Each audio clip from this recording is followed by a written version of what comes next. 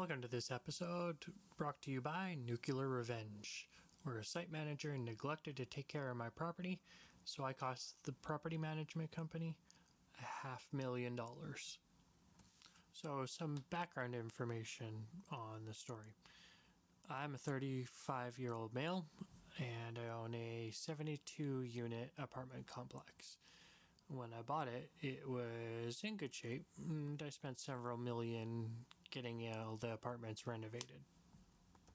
The rent wasn't increased for any of the tenants, and I made sure that it never went up by more than $50 a year for lease renewals was baked into their leases.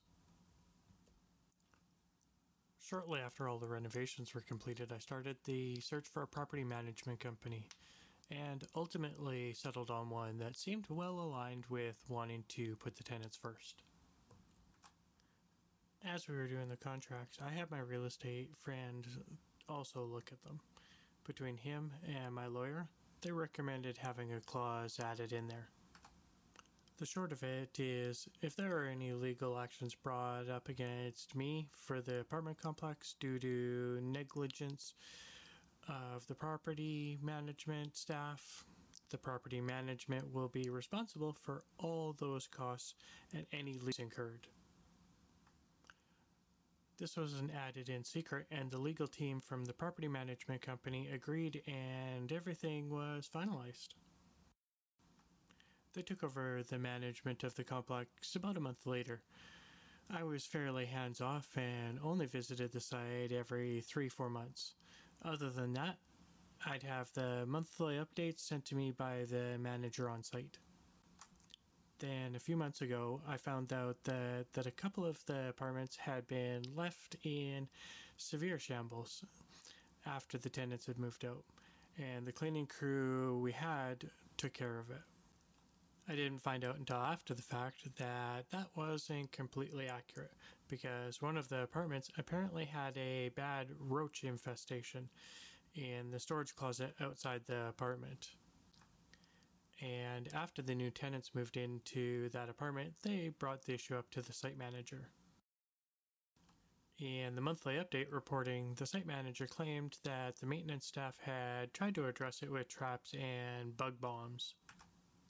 I didn't think too much of it and left it at that. Next month, the same thing. And same thing in the third month. After receiving the monthly report, I called the site manager stating there's a recurring issue and I wanted it taken care of professionally at that point. The month's rent was waived for the tenants in that apartment, and they were put up at a hotel for a week while the issue was to be addressed. Once they returned to their apartment is when the issue started. The site manager, either by mistake or negligence, didn't communicate with the exterminators the extent or the location of the infestation. And instead of the storage closet, the apartment was fumigated. And after that, the roaches made their way into other apartments in the same building and the nearest building, and the problem got so much worse. We gave the same option to all the tenants in that building, waiving the month's rent and putting them in a hotel for a week while the issue was addressed. They all, no surprise, took up that offer. However, one of the tenants decided to take up legal action. While I wasn't happy about it, I understood where they were coming from, having their lives disrupted by something that should have been addressed properly to start. As we were in the midst of negotiating with them during mediations, my lawyer reminded me of the clause with the property management company and suggested we give them what they want. That's where I started my nuclear revenge. I had the rest of the tenants from the 2 impacted buildings be suggested to anonymously that one of the tenants had filed a lawsuit for the damage and that they should do so by getting in on it. Through the mediation, I pretended to be outraged at the whole matter. The negotiation started at 3 months of free rent, but ultimately we all settled on 1 year of free rent for all of those tenants. Overall, that came out to 16 apartments with rent averaging from $1,700 monthly that the property management had to pay for due to the negligence of the site manager, equaling roughly about $325,000 in just the lost rent that they had to pay for.